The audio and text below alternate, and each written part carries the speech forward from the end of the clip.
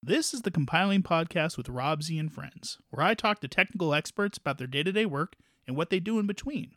For more information, visit compiling.publicgeeking.com.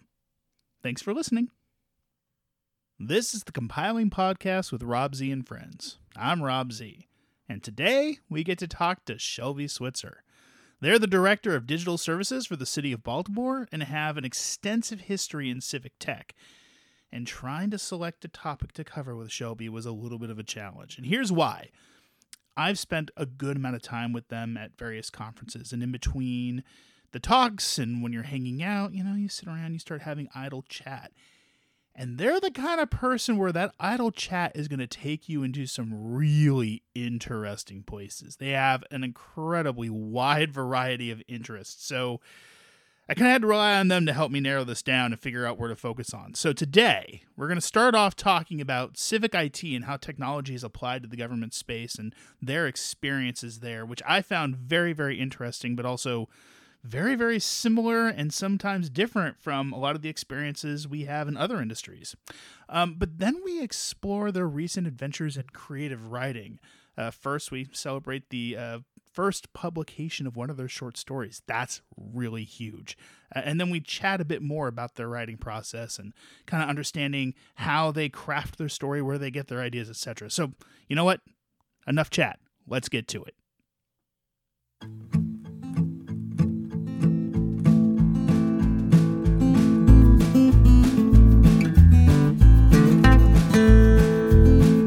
So, hey, first of all, thank you so much for joining me today. It's it's great to see you again. I haven't talked to you in forever, I think, at this point. The last time was a RestFest conference. Yeah, it's been a while. So, I know who you are. Tell everybody who's listening who you are. Introduce yourself. Yeah, so I'm Shelby Switzer. I use they, them pronouns. I'm the Director of Digital Services for the City of Baltimore in the Mayor's Office. And I am currently based in the City of Baltimore in my house. Cool. Now, this is interesting. So you're working for the City of Baltimore. How new is this job for you? Has it been a year yet? It has only been, this is my fourth month. So very new. Okay. And prior to this, you were still working in, for the lack of a better way of saying it, civic tech, right? I mean, you've been working with cities, you've been working with municipalities, state organizations, I guess, to kind of help them. Tell me a little bit about this. How did you get into this? Because I know even prior to this, you were working for, I don't know, it's not called AmeriCorps. Was it Civic Corps? I can't remember what it was called.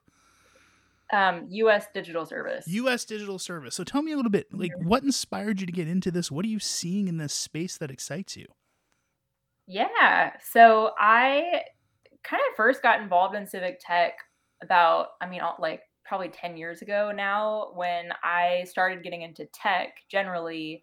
My dad was involved with a civic tech startup in South Carolina that then I got involved with. It was called Voter Heads. It's still around, although they pivoted a bit.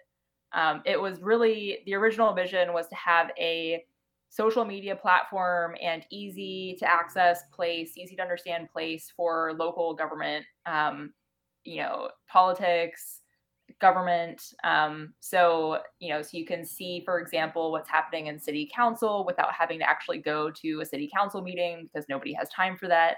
And then be able to also give your city council members your opinions or thoughts on specific line items.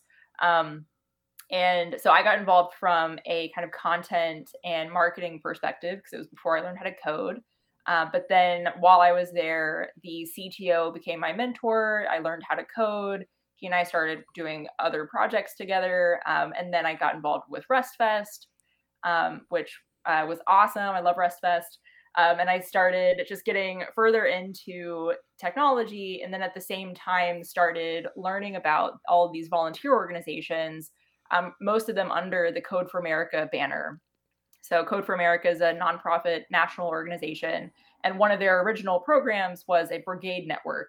So the idea of having brigades or small groups of volunteers across the country who are all geared towards helping government do tech better, doing things with open data, open source. That, unfortunately, the brigade network has been sunsetted, although there's still plenty of volunteer groups around. but Code for America no longer supports the Brigade Network. But I, a long time ago, I was getting involved in these organizations. I moved to Atlanta, got involved with Code for Atlanta, moved to Denver, got really involved as a co-organizer with Code for Denver. And basically it's just been a big part of my career and mission since then. That's cool. That's really cool. So like, what are the challenges from a technical developer standpoint that you are helping to overcome for a lot of these organizations? Like, what are you seeing as the most exciting things, the most exciting challenges to tackle here? Yeah.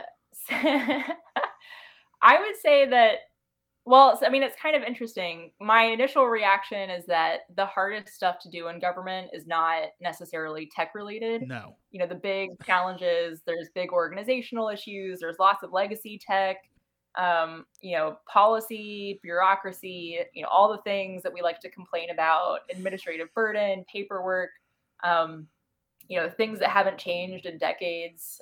But a lot of that is definitely not technical, or at least not, coding. But on the flip side, there is actually lots of really hard technical stuff to be doing too. For example, modernizing from a mainframe system to a modern cloud system, taking really hairy, complex systems that are spread out across, some things that were built in silos in one department, some things that are like SaaS products or vendors, and that are maybe just being connected through nightly batch processes. All of these things, they're super complex, and they have such a really big impact, and they have such high availability needs. So making sure that we're not messing anything up as we migrate or try to upgrade things. Those are hard tech problems for sure. So, there's organizational stuff. There's also some fun, complex coding things to do. So, I think, I've been to one too many, Chamber of Commerce meetings, one too many city council meetings. I've seen some of the kind of trouble that you've had to overcome with some of that. It's not even just the politics. Sometimes it's just the education, right? We're talking about folks who may not be the most technically proficient crowd. So as you're coming in and you're trying to, get buy-in on some of these projects, what are some of the tricks that you use? How do you appeal to that need? What are you looking at as the levers to really move these things forward? Yeah. So one, I would say, is one way to get buy-in is to make sure that everybody is aligning on what the ultimate end goals are, and kind of keeping the public interest front and center. And often that's expressed in terms of user needs. So doing lots of user research and trying to make sure that you're prioritizing work that is going to move the needle with some goal or impact measure that is largely related, I think, to user needs and customer experience. And that's one of the reasons why I'm excited about the executive order that the Biden administration came out with in the past year that's all about customer experience. I can probably find a link to it later, but that's just we have to prioritize customer experience to rebuild trust in government. And when you have the top authority in the land, within federal government saying we need to prioritize customer experience, then you can start to use that as a way to say, well, we can't settle for what we've been doing before. We can't settle for servers that are down on the weekend, because we know the public, is going to be actually using our websites on the weekends. And so if you can prioritize the customer experience or some other shared goal or impact, and make sure that everybody feels like we're going in the same direction, then it can start to be easier, hopefully, to get buy-in to make some of the bigger changes.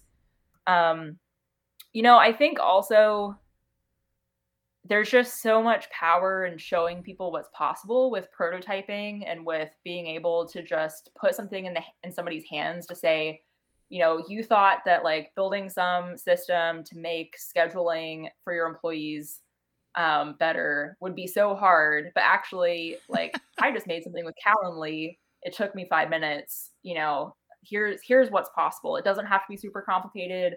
We can use off-the-shelf products. But also we can build things very quickly and easily with so many of the modern frameworks out there. One of my first languages and frameworks I learned was Ruby on Rails. And it's so fast to spin up like a solid, stable web application with Ruby on APIs Rails. and everything. Yeah, APIs out of the box for sure. So, being able to just show how quick and possible it is to actually do the tech work, I think is really good. And then that lets you kind of really put the focus and energy onto, well, like now we can spend the time like really fleshing out the design and figuring out what the user needs are, because we know that the tech part will hopefully be a lot easier than you thought it was, or at least less expensive. So now, I mean, you're 4 months into the gig in Baltimore. I don't want to throw the city of Baltimore under the bus here or anything, but like how, what kind of like legacy stuff have you had to overcome? Because even to get to this point where you can do these kinds of rapid prototypes, even like integrating with a Calendly or something, that implies that you have some access to connect the Calendly data to the city's data. Does that already exist, or is that sort of where you need to start? Like, what is the state of city IT? I mean, is it kind of across the board, or can it be argued that the industry is moving forward? Yeah, I'll speak more broadly than just the city, Fair at enough. least the city, because I think a lot of what I'm going to say, it really applies to any city or town or state or federal government. And it's that there's this idea of IT, but there's also this major phenomenon called shadow IT. Mm-hmm. And you have IT, which is the like by the books kind of organizational, compliance oriented, heavily structured, way that the city or way that the state or whoever is doing information technology. And often that is pretty centralized. Often it's like very focused on risk and security and compliance, and less on, building or problem solving. Although that definitely changes, and I'm not saying that that's necessarily the case in Baltimore. But because it's so risk averse, and because a lot of the IT culture and tools and technologies are pretty legacy, they've been around for a long time. They're very slow. They're not geared towards helping city staff respond to the needs of residents. And that's really where you start to see the rise of shadow IT. So this is when basically city employees or state employees will just go out and they'll solve their own problems without doing it in a by the book sort of way. Like, I'm sure plenty of people in city government have Calendly, for example, and never got approval. Sure. Definitely, people will go out, city departments will go out and build their own websites off of baltimorecity.gov because the existing city website CMS framework is too limiting for them, or it takes too long. And so, yeah, this is happening all over the place. I mean, this is Which, it's been an issue in enterprise IT forever as well. I mean, it sounds very similar to the kind of stuff I was doing, when I was working for the enterprise IT companies. Yeah. So it's, in some ways, more power to people who are solving their own problems, doing what they need to do. The thing that I'm excited about with my role and my team is really trying to help, bring capacity to city staff to help them solve their problems, use technology to the best of their abilities in a way that utilizes technology really well and also gives them capacity to build the things that they can't just go out and buy or use freemium software for, and do so in like a secure and compliant way. So that's what we're really about. So we're different than kind of your standard government IT shop because we're less focused on that enterprise infrastructure. We're less focused on risk and security and compliance, and we're more focused on how do we help city staff be enabled by design and technology and empowered by it, and how can we build up their capacity to utilize these tools well. Oh, that's cool. That's a fun place to be. So now, as like part of this, we're talking about making sure that you can hit those regulations. Open source software, this is a big part of this. Now, do you run into any challenges when it comes to getting the approval needed? I mean, it's from a cost standpoint, your total cost of ownership is primarily you doing the work and maybe paying for support on the side, but like beyond that, it's open source. How well regulated is that? How well is it trusted in government? Like, what kind of challenges do you have with that? Yeah, so I'll preface this by saying I'm a major open source advocate. Is my go-to in almost any situation. But I think the three top challenges that we face with open source in government is one, misconceptions about what it is. Primarily, the misconception that open source means that all of your data is open and out there for people to see, Right. which is just not the same. Having your code base open and available, having people contribute to the code base is not the same thing as people being able to log into your, CRM and see all the people you've been talking to. Um, so that's one of the big misconceptions. Um, Two is that really, like, I mean, this kind of question of the maintenance piece, and you have to have staff to build and deploy the code base. That in itself, even regardless of open source, is like a big issue because most governments are not staffed with Hmm. developers. They're not staffed with people. So they have to often just do professional services contracts with contractors. And when they do that, there's often, a tendency to want to try to buy, consumer off the shelf products, COTS products that might just need some configuration. And those are often not open source. So, so the second thing isn't really about necessarily open source in general. It's just about capacity. If we had more development capacity within government, I think we'd see a lot more open source stuff. And then the third challenge about open source, oh, I totally blanking, but I'll think of it later. Fair enough. Well, and then how much in your role do you interact directly with the public? I mean, the city staff is to one degree. It sounds like that's your primary end user. How much of the public are your end users as well? Yeah. So for my team, our focus is resident facing Hmm. services or services that directly impact residents, even if the resident isn't a user of the tool. But so we're, measuring success, for example, by looking at resident satisfaction of a given city service, and have we improved that resident satisfaction once we've helped them with a new technology product or procurement. Um, and but yeah, but I would say our two core user groups are those residents, in which there's infinite types of user groups and personas, and the city staff who are trying to implement and work with residents. So how are you doing like requirements gathering from the public? How are you getting like customer feedback and all of that? I mean, your customers are your residents, so it's kind of a it's kind of, I don't want to say it's scattershot because it's not. I mean, it's a segment that's regionally based, but not necessarily like use case based per se. I mean, I guess you can break it down from there. So how do you go and gather those requirements and get that information from them? Yeah. So this is a area where technology meets public policy and kind of longstanding practices of resident engagement and community engagement.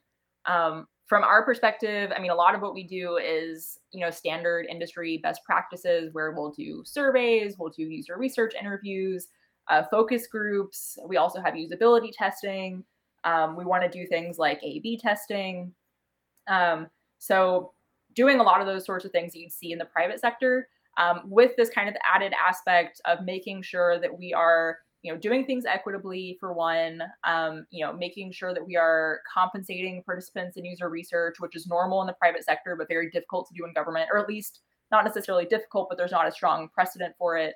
And then making Hmm. sure that as we do that sort of user research, it aligns with and doesn't, it aligns with other community engagement efforts that are already happening outside of, the tech realm of government, and that we're not putting undue burden on folks to participate and give their feedback. I think government, there's a lot of concern about undue burden, and making sure that we are not asking people too many times for their thoughts, or making sure that we are not like burdening people with having to come to an event as opposed to going out to meet folks where they are, and that we're making avenues for participation really accessible, physically accessible, but also accessible for people speaking different languages with different levels of digital literacy and impact and access to Wi-Fi and internet. So all of those things are kind of playing into it. Yeah, and that kind of becomes the next question. I mean, like, every city has that group of people who are not technically accessible, let's say. You know, they're not necessarily, they don't have the high-speed internet, they don't have the knowledge necessary, and so then asking them to go online to interact with their government is an additional burden that, you know, they have to handle or they have to overcome. I mean, is this something that I'm trying to figure out how to ask this question. Like, is this something that you're mindful of as you are going through and designing this? And is this something that your team helps to overcome, even though you're primarily working with, you know, the digital side of things? Are you also to help develop, if not policy, then processes to expand this a little beyond that and help the non-digital folks? Yes. Yeah. We make sure that we're thinking about the non-digital or the analog experience too, and making changes where we can. And, you know, and honestly, a lot of the work that we do is just process improvement generally. So that's process improvement on the back end. So that'll impact residents no matter how they're interfacing with government, whether it's digital or not. It's really interesting. We're working, so we just kind of soft launched a project to help with special event permitting in the city. So if you want to have an event in a public space or a right of way, you have to go through a permitting process. Up until Wednesday, it was entirely in person and on paper. You had to drive downtown, find parking, pay for parking, go into the office, wait, you know, maybe you could get right in, but even then you could be there all day, filling out the paperwork. You have to go to another building to make your payment for the permit, come back, bring your receipt. Oh, it was awful. So we're putting that process online, and got the kind of MVP out earlier this week. Nice. But one of the interesting things we found during user research was that we talked with a bunch of event organizers who didn't want to do a digital application. They wanted to continue doing it in person because that's what they've been doing for 50 years and they were happy with it. And it was really funny too, because the feedback that we got from surveys, you know, the kind of demographics of event organizers. So one, you know, many of the event organizers who go through this process are returning event organizers, meaning they figured it out once, they've come back and they keep coming. And there's a very small percentage of new event organizers in the city. My perspective is that if we are successful, we will have lots of new event organizers in the city because they'll figure out the process. And then two, you know, somebody I was speaking with recently called it survivor bias. You know, the people we talked to are the survivors. You know, they got through that in-person process. They figured out the system. You know, maybe it was their work for a big enough nonprofit that it was their job to just handle the city. So they're going to give us all this feedback that maybe we should take with a pretty big grain of salt. Wow. That, you know, that we don't need digital or whatever because, you know, they made it through. So of course they think they're fine, you know. How do you promote this when it comes out? Are you, I mean, relying on the city newsletters? Like, how are you making sure the right people are finding these tools so that you can get the new event organizers, right? It's not just the folk, you know, as you said, the folks who are going to be coming, they just kind of keep wanting to come, I guess. Go meet Carol at the front office. Mm-hmm. So for this project specifically, I'm a big believer in soft launches. I don't like big bang launches, especially in government, because everything is a PR nightmare in government. So we soft launched this project, or the new web content, the digital application. The goal is to just see, you know, how people find it and use it. So we're entering the busy season, which is summer for events, you know. Sure. So people are going to the website to refresh themselves on how to do this process or download the PDFs that they thought they had to download. And now they're seeing, oh, I can do this online. So we've probably seen almost 10 applications just in 2 days come in. Okay. And we have feedback surveys afterwards and just on the website itself to have people tell us what we're doing wrong, so that we can get that feedback and start to change things. And yeah, we'll just see like how smoothly the process goes. But after it's been out for a week or two, and we've had a chance to fix major issues, hopefully, you know, and we've seen some usage. We'll do some bigger comms blasts. Like, you know, we can email the Department of Transportation can email all the event organizers from the past, let them know they can do it online now. I just had a meeting with all the city arts and entertainment districts to let them know that it's out, so they can tell all of their districts organizers. Cool. And then so it'll be a little bit of word of mouth. There'll be social media. So yeah.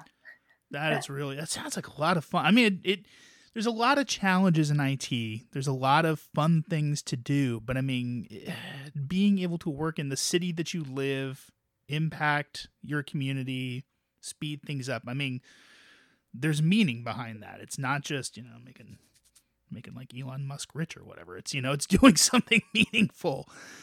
So like if I wanted to get involved in my local city and I wanted to do something like this, outside of like a full-time job, is there anything I could do? Do you have any kind of outreach, or do you see any movement in that sense of getting folks in there, who, like I live in the Bay Area. We got tech people on every corner here. Like, why don't we have a stronger city digital movement? Why don't we have that? How would someone like me help get something like that going? Yeah, I think that's a good question. So right now, there are the kind of organizations formerly known as Code for America Brigades. Those exist. I'm pretty sure SF has one. Definitely Oakland has one. And I'm sure some neighboring areas do as well. So I would try to find your local organization and see how to get involved with something that's just already going. There's also, opportunities to, it's just so hard. I mean, really like finding one of these existing organizations, or, there's ways to find some of the better government contractors out there if you wanted to do things like freelance for government. Like Bloomworks is one, Exigy, I can, rattle off a bunch, or send links. So there's those options, but there are open source projects that governments use that if you're a developer that you can contribute to.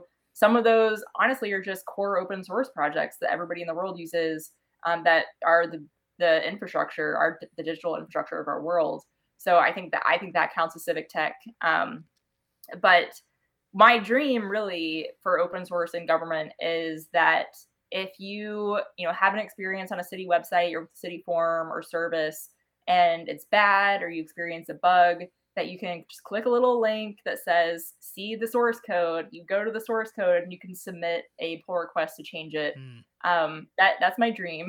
So, and I think if we had that, we would see a lot more pathways for participation in civic technology. And it would also be, I think, incredibly cool and valuable for youth to be able to get involved in both their community and civic life while learning valuable tech skills, to be able to have those sorts of pathways. But until then, there are a number of open source projects that do exist out there that you could contribute to or try to work with your city to deploy. But other than that, and working with organizations that already exist, there's not a lot of clear pathways. I reached out to my city IT director not too long ago because they're dropping fiber all over the place around here. And I got this idea, you know what? I'm going to start a cooperative ISP here in Concord, California. And then I looked into it, and boy, it's a lot of work. But it's not beyond the ability to be done.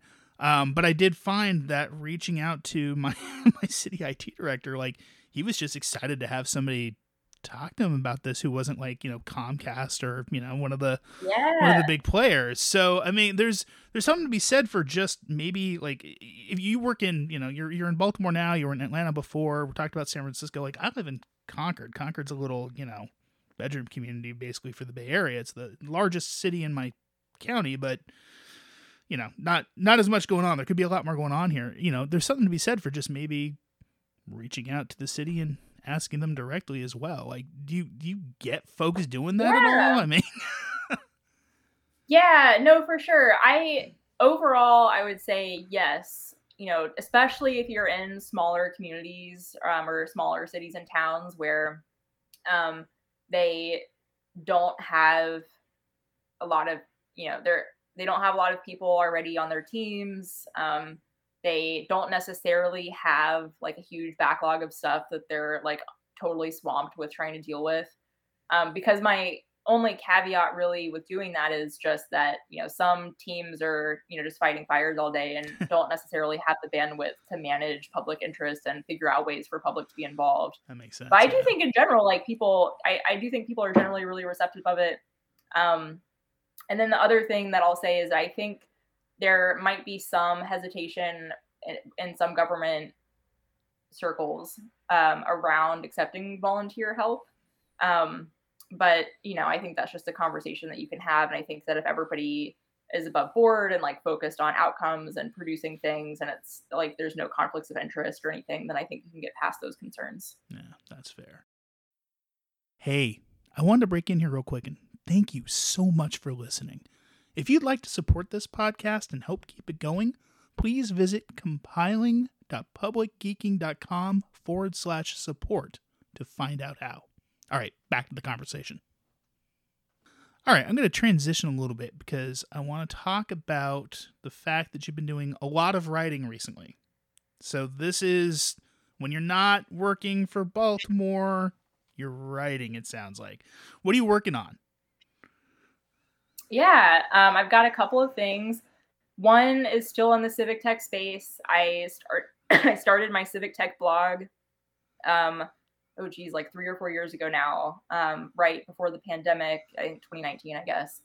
And then, I've been pretty on and off with it. Unfortunately, I'd like to be more on with it. And even last year, I went to be part-time with the U.S. Digital Service so that I could do a fellowship at Georgetown on intergovernmental software collaboration. And a big part of my reason to do that fellowship was, I'll suddenly have lots of time to write because I'll be in this academic setting.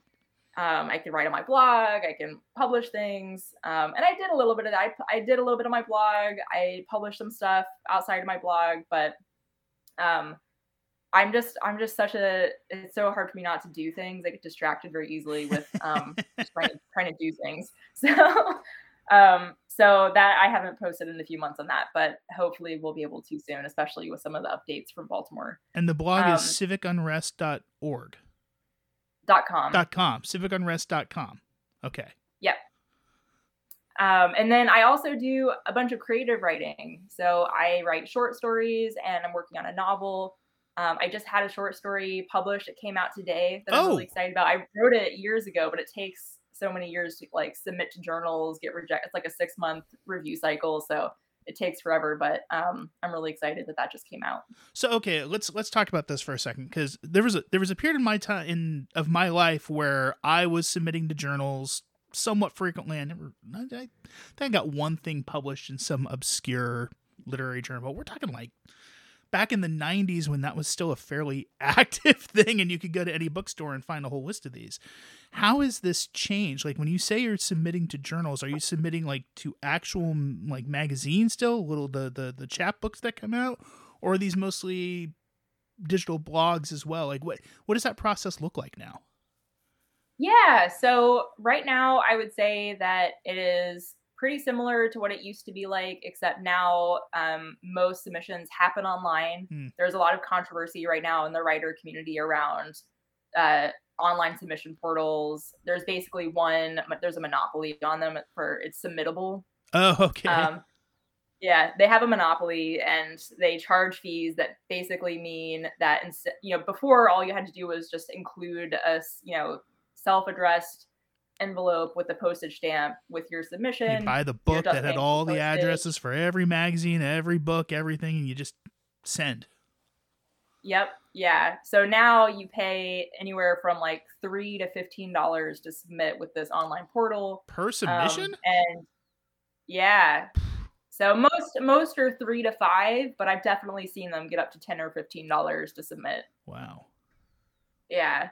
And so that's how you submit. It's not super easy to do like a big bulk blanket submission, but part of the issue with this all being online now and it being so easy with online submission portals is that now journals are totally swamped. They get 10,000 submissions for every issue, which makes it harder to the acceptance rate is lower than the Harvard acceptance rate. It's crazy. Yeah. And it's all a crapshoot. I feel like it's all a crapshoot. So I never take it personally that barely get anything accepted because it just is what it is. Like, you know, the odds are stacked against you. But yeah, that's what it's like. It's crazy. And they do have, there's definitely still a lot of print journals. There's a cool service now. I'm trying to remember the name, but I signed up for it recently where you pay this service and they will get some random journals and send you a random journal every month instead of you having to subscribe to, you know, one specific journal or like 5 different ones. But there's also a lot that are online. Yeah, so a lot of journals will do both print and online, and then some are just online. Okay, so you just got a short story published. What publication? What was the short story? The publication is The Main Review, and the story is called Zephyr. I can find it really quick because it's an online one. Yeah, send me a link so that I can link it in the show notes. So okay, so you've got it published in The Main Review. Is this the first? This isn't the first publication that you've. This isn't your first. It's my first short story. I've had poetry published before, and I've published things like tech articles and stuff like that. Yeah. Oh God, this is exciting. So okay, so tell me a little bit about your writing process. Like, where do you get the ideas, and then with all the things going on, how do you find the time to, like, you know, map it out, write the thing, edit yourself, get it ready for publication? Yeah. I try to have a daily writing practice, which once I started this new job, I kind of put on the back burner a little bit so I could, you know, fully just dive in and get settled. But I'm picking that back up recently, which has been great. Awesome. I largely get my ideas from, you know, writing prompts that I do, you know, find on the internet, or I do writing workshops. I also read this great piece of writing advice that I can't remember who said it, but it was a prompt for writing stories was to take the people that you love and visit calamity upon them. Oh. Which I thought was really fantastic, because then I was like, oh, I like know the people that I love. I know them very well. It also means I'm very invested in them as characters. And then if I just make bad shit happen to them, which, you know, hopefully will never happen to them in real life, like, you know, you can really get into the conflict there. You have a vested interest in saving them, right? Yeah. That's both good and terrifying advice. I like that. So you're working on a novel. How far along are you in the novel? I have probably about 50 or 60,000 words. Wow. So maybe about half of a full draft. That's a good chunk. But I would say, I mean, I have that many words, but it'll definitely need a lot of revision. So I mean, you're only it's going like maybe the first half of a draft. So are you sitting down and you're just like pumping out the words and getting it down, and you're going to go back and review and revise it later, or do you revise as you go along? What I mostly have been doing is pumping out, trying to get the words out, and letting that also be, you know, a vessel for discovery about the characters and the plot and where I want it to go. I've reached a point now where I do a lot of handwriting, so it, you know, which in many ways is good because it's easy for me to have a flow for my handwriting, but then it means I have to go back and type things up, which is good for revision. It just takes forever. So I'm at a point now where I need to really just sit down and do a bunch of typing and make some concrete decisions about my characters that I've been kind of putting off. But now I'm at a point where I need to make those decisions so that the story can move forward. Do you have the story fully mapped out already, or are you just kind of letting it unfold as you write? So the story takes place over a week. So I have recently decided that I need to actually just map out the day by day of what happens over this week. It'd be helpful for me, for one. But I have a general outline that I've written up, and I have a clear idea of where I want the ending to be. And so now it's just like, you know, hitting some of the milestones, but having a lot of freedom with all the emotional high points and low points that are happening, and then getting to the end. So do you see that helping doing the fictional writing, the short story writing, the novel writing? How is this impacting your tech writing or any of your kind of like thought leadership work? Like, is it Does it enhance it? Is it a nice break from it? Are they completely separate in your brain?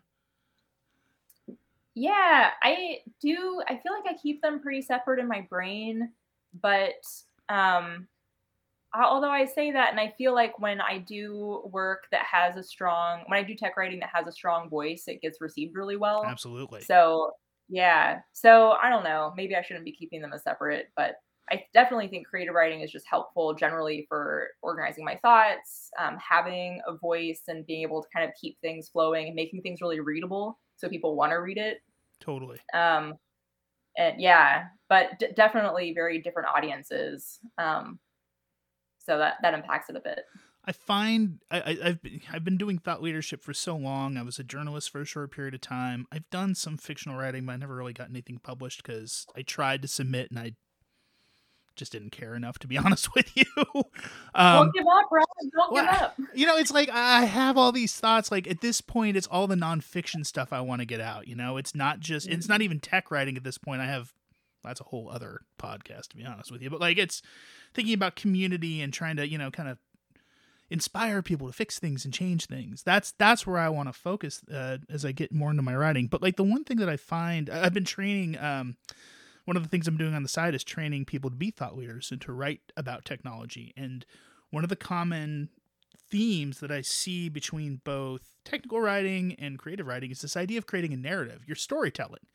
Even if I'm walking you through the process of how to install a particular piece of software or trying to introduce a technical concept, I'm trying to tell a story in a way that you can follow it as the reader so that you can, figure out what comes next. So there's it's connecting those narrative pieces and still, even though my audiences might be different, as you say, having that strong voice, being able to speak from whom you are and where you're coming from, and not having to put that weird fake professional sheen we have a tendency to want to put over all of our thought leadership. That I think that's where I see those two coming together.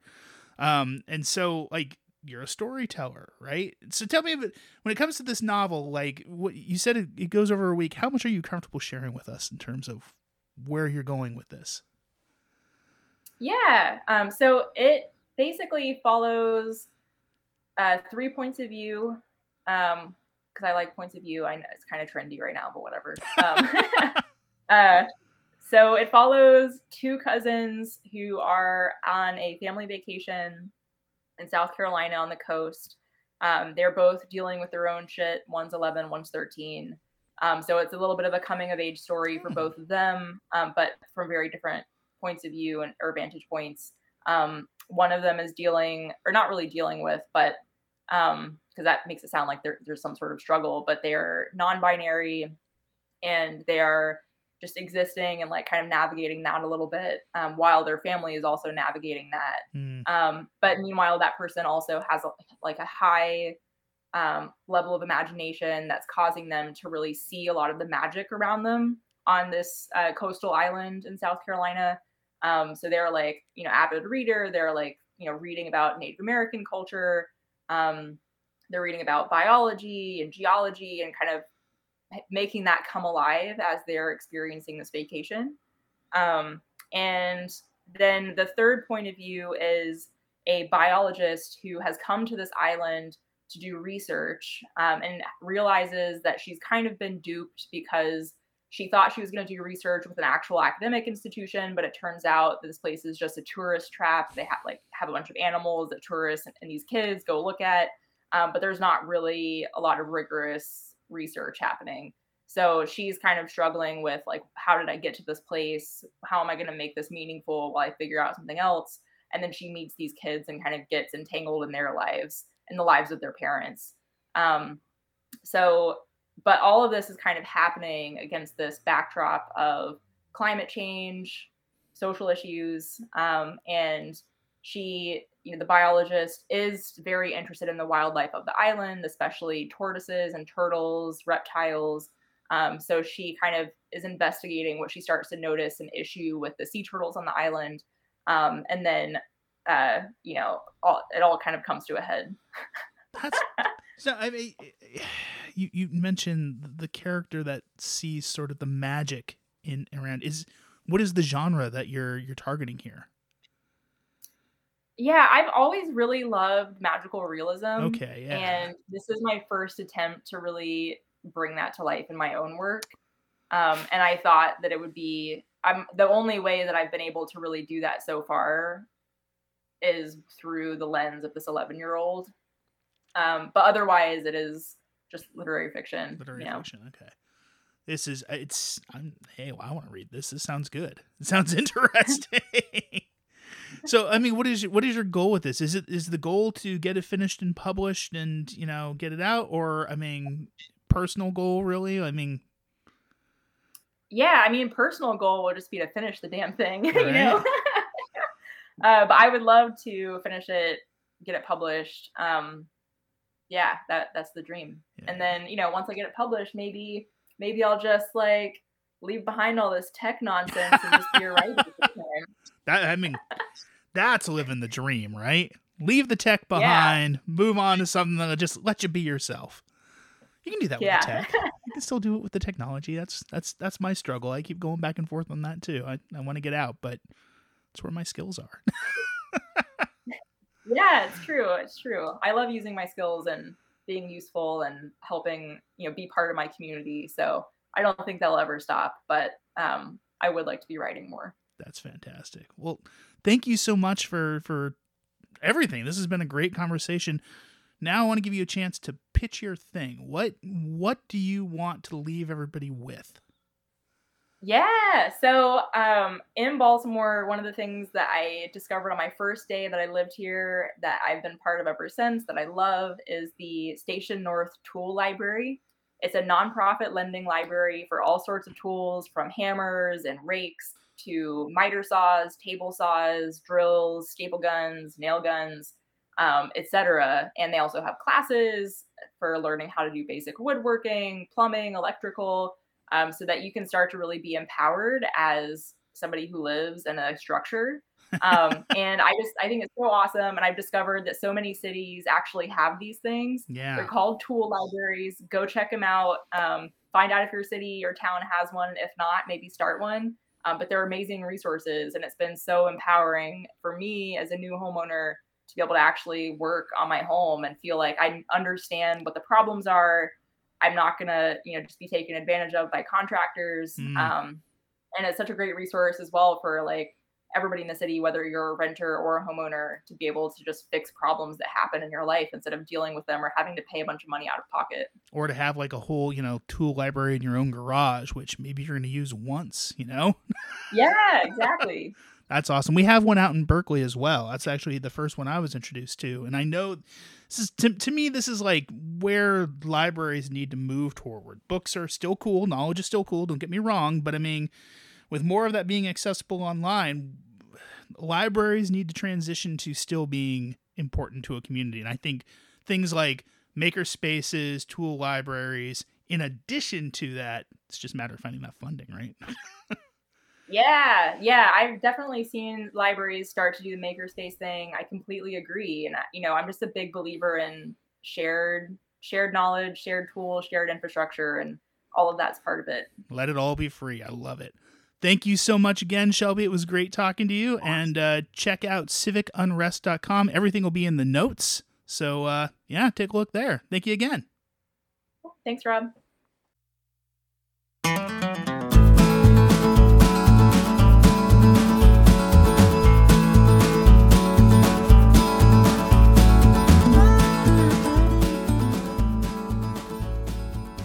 Personally, I'm looking forward to getting my hands on that novel. It sounds really good.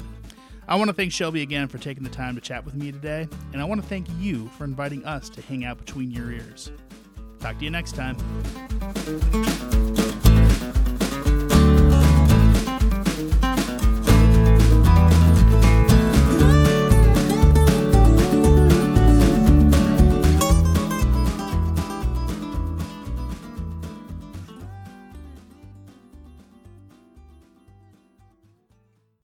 The Compiling Podcast is produced, written, published, hosted, and copyright by Rob Sisweta.